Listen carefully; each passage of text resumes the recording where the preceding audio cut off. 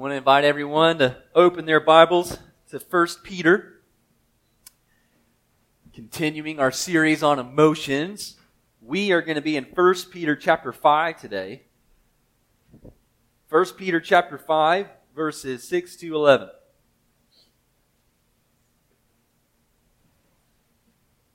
Opposites attract, you know. It's amazing to me that when Mallory and I first met, we bonded over everything that we had in common. So like movies and food and music and travel. It just turned out we were just a couple of nerds. And we could be nerds together for the rest of our lives. And that was awesome. We were down for that. But what's amazing is the fact that even though we had so much in common when we first met, as we've been married to each other and been with each other, we've turned out to be so different. Stuff that we never saw, in the very beginning. So different. So one way that we're different is how we recharge. It's kind of funny. I always feel silly saying this. People are like, okay, so what's your favorite hobby? And I'll list a couple of things. And then if Mallory's not with me, she'll say, well, what's Mallory's favorite hobby? And I'll say, spending time with me. Like, and not to sound like conceited or anything, but I recharge. I can recharge in solitude, right? I can be by myself, do my own thing. And Mallory's like, actually, I just want to be with you. I want to recharge by spending time with you. And so that creates sometimes some tension, because sometimes I'm content with being locked in my office, and she just comes in like, what are you doing? You want to hang out? Let's have a good day. That kind of thing. Also, she gets real personal, too, because that always turns into, why don't you want to spend time with me? It's like, I do. But another way we're different is kind of a big one, because it happens every day about how we think about each day. And this one is pretty obvious, I think, if you've observed me over the past few years, that I'm not a planner, right? I just don't have the personality. I'm a go-with-the-flow kind of guy. And that's good in many ways, but also gets me into trouble when things I should be planning kind of blow up in my face. But Mallory is a think through every plan and scenario kind of person. And not just planning and thinking through every scenario, but always concluding that the worst kind of scenario. So if we do this, well, this is what's going to happen. It's going to be the worst kind of scenario. She always jumps to the worst kind of things. Like we're planning on going camping. Well, what if we get bit by a snake and we're not going to be close enough to a hospital and we're not going to have service to call an ambulance or anything like that? We laugh at that. And the difference is the fact that her anxiety comes out in thinking through every scenario. And even though I'm a laid back person, I just push anxiety down. So neither of these are examples of actually dealing with anxiety well. Mal's anxiety she lets it have free reign. My anxiety is I pretend it's not there when it really is, and it bubbles up. We're all wired to deal with anxiety differently, right? We're all wired to deal with stresses and concerns and problems differently. But while we're wired differently, while we might have similar personalities or different personalities, our hearts all require the same kind of medicine. Thankfully, our God is the great physician. He knows our hearts. He knows our cares. He knows our anxieties and our stresses. And the problem is not with what stresses us out. Those things are not the problem. The problems are not the things that cause anxiety. In fact, what God wants us to recognize is that He has providentially put those in our lives. And those things that cause anxiety are not meant to cripple us, right? The things that He doesn't put them there to cripple us, but to conform us to Christ.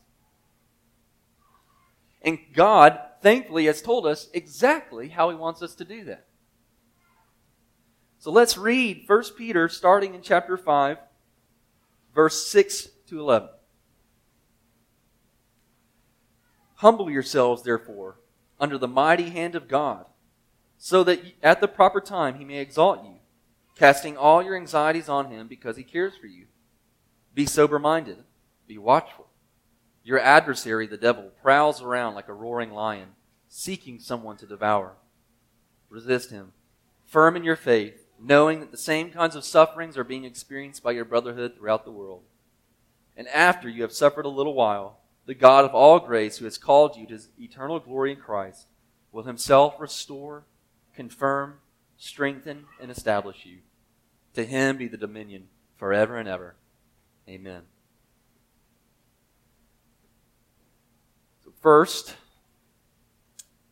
what we do to deal with our anxieties, submit to God's will.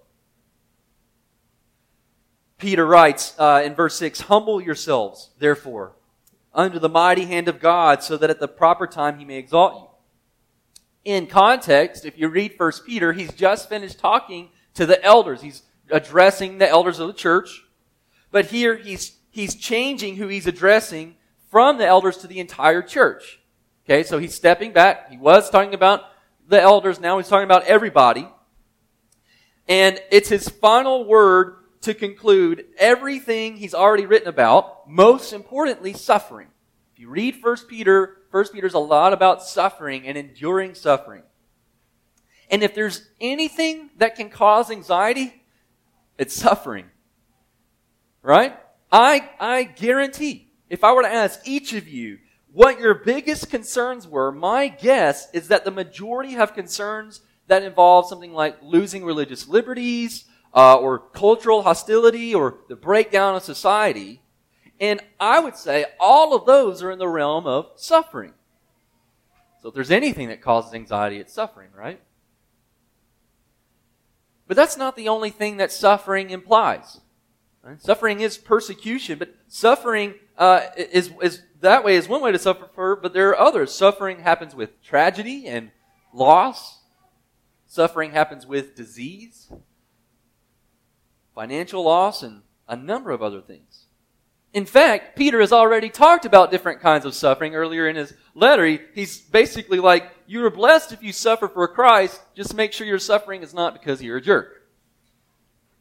So you can't cry, suffering if people hate you because you've been a jerk to them. The point that I'm trying to stress is that these things that cause anxiety or stress or worry are not accidents. Okay, these things that are in your life that cause anxieties and stresses aren't accidents. They are there by design. And the first part of living in that reality is to submit to God's will, and that means humbling yourself. So, spoiler alert, one of life's biggest causes of anxiety is what? Raising a kid. And right now, we're trying to teach Willa to pick up after herself. And she never does it the first time we ask her. Willa, please pick up after yourself. So, at this point, what we try to do is get up in her face and say, Willa, there's two ways we can go about doing this. We can do this the joyful, putting these toys away freely, or we can do this the way that involves tears. And thankfully, she's smart enough to kind of pick up on those cues, and she picks up her stuff. In a similar way, there's usually two ways that humbling happens. The first way is not the pleasant way, and it's waiting on God to humble you. And when God humbles you, it's never pleasant. But the other way is to humble yourself. When Peter says, humble yourself under the mighty hand of God, he's telling us to recognize and submit to the way that God wants to work.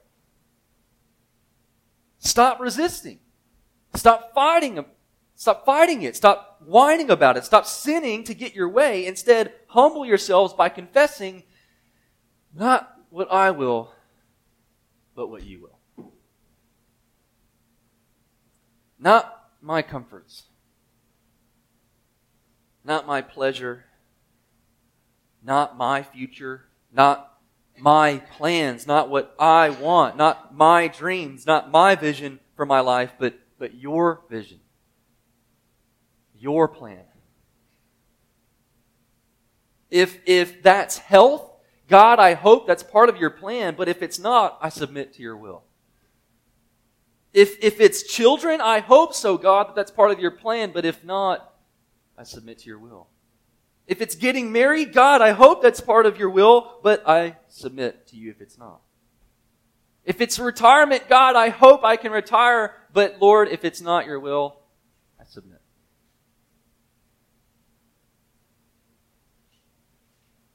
Submitting to God's will means recognizing that the detriment we most worry over might not just be part of His plan, but that it is good that it's part of His plan. Humbling yourself and submitting to God's will means saying, you are good even in your judgments. It means saying with Job, shall we accept good from God and not evil, not trouble? Submit to God's will. Surrender. Relinquish. This ties directly into our next point. Give to God's care. Give to God's care. So I don't know what it is. There's a phenomenon that happens. I think it happens globally, but it might be cultural. Could be like the age in which we live or biology or something, but everyone is familiar with this phenomenon, and it's the phenomenon of what I'm calling the teenage bug. It's something that happens to almost every teenager, and they assume that they are right about everything, and their parents are wrong about everything. And while parents might be able to get their teenage kids to submit, it's a whole other thing to get them to trust, right? To get them to see what you are doing is actually good for them. I was this way. This is the second act of humbling. We don't just want to be people who submit, but also a people who trust. Also a people who entrust. Peter writes, humble yourselves in verse 6, and then in verse 7, casting all your anxieties on Him because He cares for you. Okay, grammar lesson. This is the exciting part of the sermon. All right, that word there, casting, it's in the form of what's called a preposition, right? And a preposition doesn't stand on its own. It relies on another word or another sentence. And it's telling us how something is done, right? So go there running, right? Don't just go there by running. In this case, humble yourselves, how? By casting. Humble yourselves by casting. I remember reading this book in college, and it wasn't my favorite book. In fact, I didn't like it at all. It's called The Kite Runner. And it's about this boy who grows up in Afghanistan during the rise of the Taliban. And it's about that a lot, yes, but it's also kind of about like his own trauma and how he grows and learns to cope with it, that kind of thing. I mean, it's interesting. But anyway, I remember this certain part of the book, and he's talking to his dad, and his dad is like this cold guy, and they're Muslims, right? But his dad's this cold guy, and his dad tells him at one point in the book, and I'm paraphrasing here, that he's like, do you think God cares about our small problems? Like, He's got enough on His plate where He doesn't care about our small problems. That might be one of the hardest things to believe about Christianity. Not just for Muslims or for atheists, but for Christians too. We know God is running the world, right? And that's a lot. We feel like we don't want to trouble Him with our small, menial things. But one of the most beautiful truths about Christianity is that God is both infinite and personal. Both the God who created and sustains the stars and knows them by their name, and He chose what color your eyes were going to be. He's both the God that is sovereign over events of the nations, and He knows the numbers of your hair. Even for you who wish you had more. And so this same God who sustains planets and galaxies is the same God who invites us to cast onto Him all of our burdens, all of our anxieties, all of our cares, and all of our stresses. God, this great, big, all-powerful, almighty, all-knowing God wants to shoulder your burdens. Psalm 68:19 says, praise be to the Lord, to God our Savior, who daily bears our our burdens. God cares enough to stoop down and bear your small burdens. Your burdens in marriage, burdens of children, schoolwork. Hey guys, God cares about your schoolwork and your burdens of schoolwork. Your friends, your work, co-workers, your business, your mortgage, your cows, your grocery list. God cares about your burdens. Charles Spurgeon said, "Infinite power shall stoop that you may lean upon its shoulder." This is what Peter says. Cast all your anxieties on him. Why? Because he cares for you. And look. Casting all your anxieties on him. It's the difference between when I was 16 and when I was 26.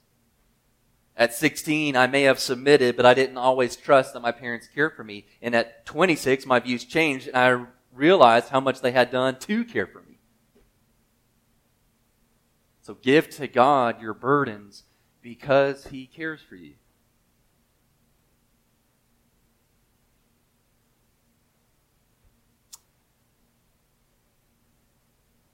Thirdly, progress with God's people. One of the effects of anxiety is that it can cripple us, right? Stress and anxieties can become so much that they leave us paralyzed. But it's dangerous to stay paralyzed. Look at verse 8. Be sober-minded. Be watchful. Your adversary, the devil, prowls around like a roaring lion seeking someone to devour. The reason this is necessary is because we have an enemy and he's after your soul. And the danger is, right, when anxiety cripples us, when it becomes too much, we rely on other things. So we end up relying on pleasure or comforts or even sin. And so when the devil pounces on us, right, it's not what we think. He pounces on us by luring us away, little by little.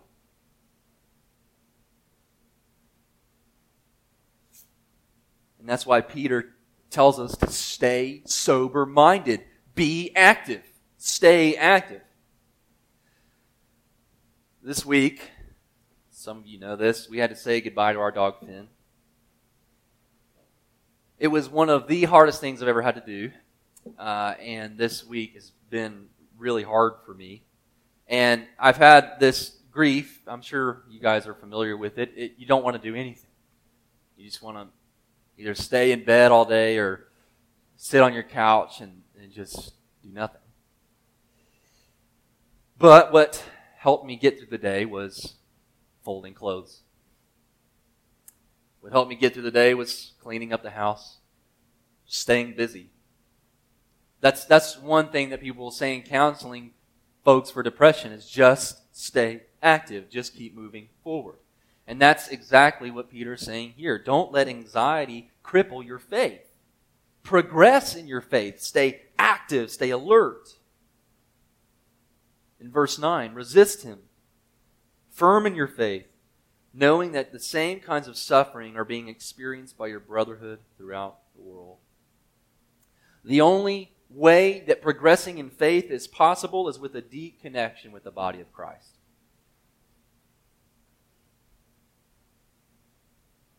And oftentimes, it's not just that the body of Christ is necessary.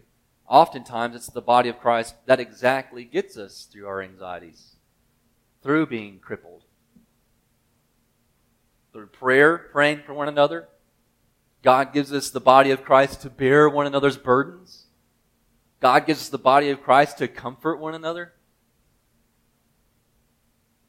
God gives us the body of Christ to empathize with one another. Have you all watched a documentary about animals or like our planet? I love watching those things, man. They're so cool. And it's like you can watch the same Planet Earth documentary over and over again. It's still so awesome each time you watch it. Anyway, one of my favorite things to watch is like how a herd of zebra or buffalo operates, right? It's always the straggler that the lion goes after. He doesn't go into the herd because the herd is a dangerous place to be. The lion always goes after the lone little zebra over here, the lone little buffalo. But as long as the weak one makes it into the herd, he's safe. This is how the body of Christ operates. We need the body. We need God's people. And when anxiety threatens us and it makes us a straggler, we find safety among the church. I think sometimes we can be stressed about the body. I think the body might be one of the things that causes anxiety sometimes. But the body is a gift that God has given to help us. So what do you do with anxiety and stress? Progress, right? Progress in your faith. Stay active in your faith. Continue to obey. Work along with God's people. Finally, rejoice in God's work. Peter says in verse 10, after you have suffered a little while, the God of all grace, who has called you to his eternal glory in Christ, will himself restore, confirm, strengthen, and establish you. You see, I don't want us to get us the wrong idea here. Is that if we pray and we cast our anxieties on God and we submit to his will and we try to obey and we try to obey along with God's people, that all the anxieties and stresses that we were worried about in the first place just go away. But this is not prosperity gospel. Sometimes those anxieties and stresses stay. Peter says, after you have suffered a little while, they still have to suffer some. Sometimes with suffering, anxiety, stresses, we just have to sit in it.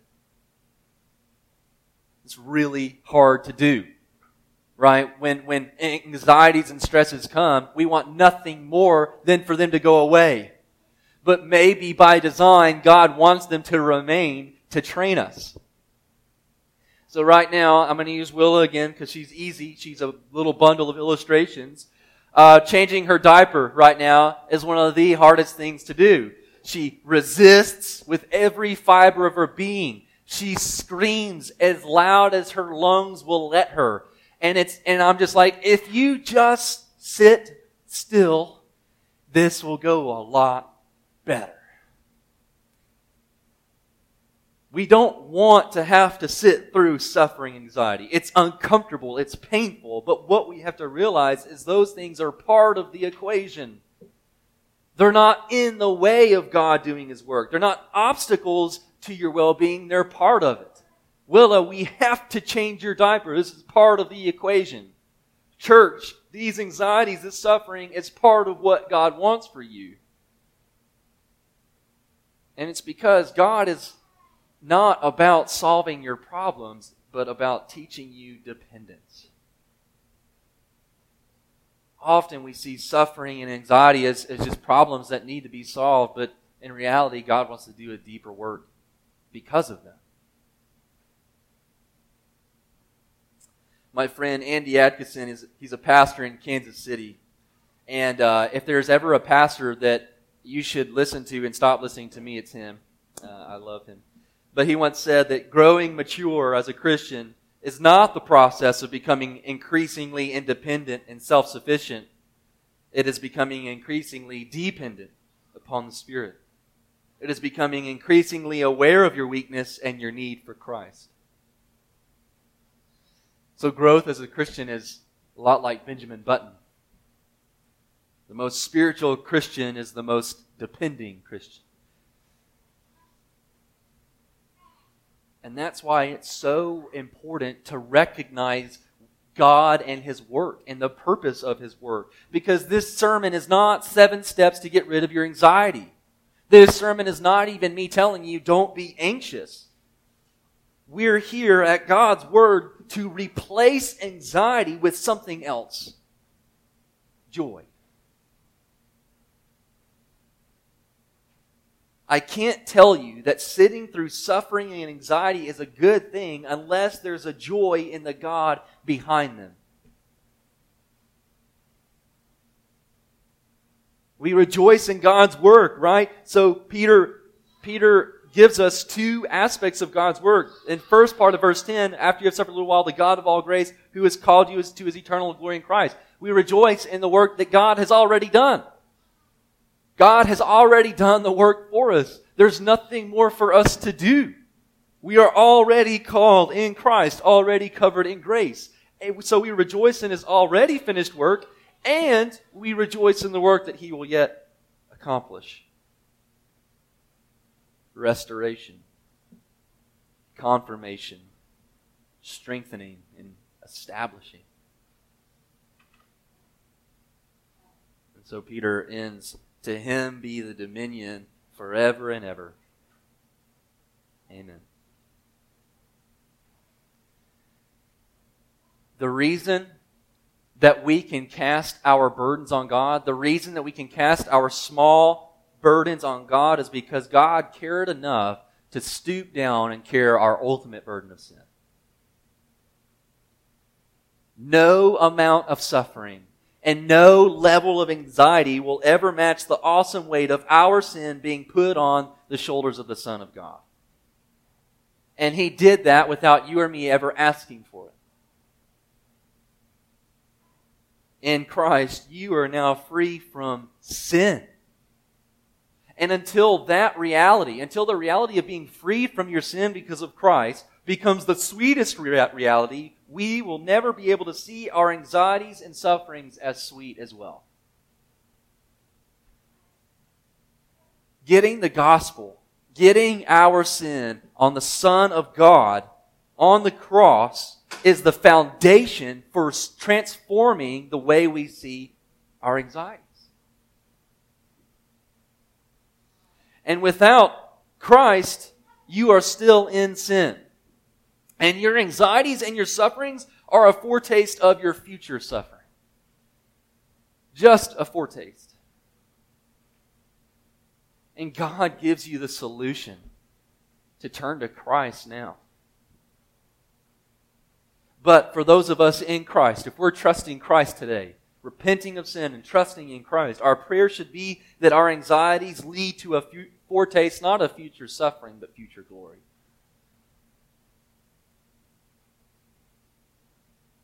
So whether you lose a cow, car breaks down, kids are causing you stress, work, society,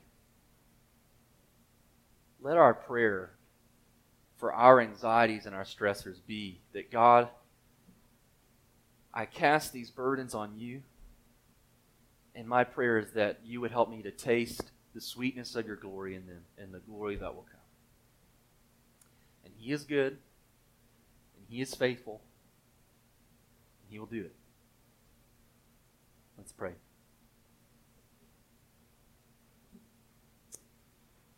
God, you are a burden-shouldering God.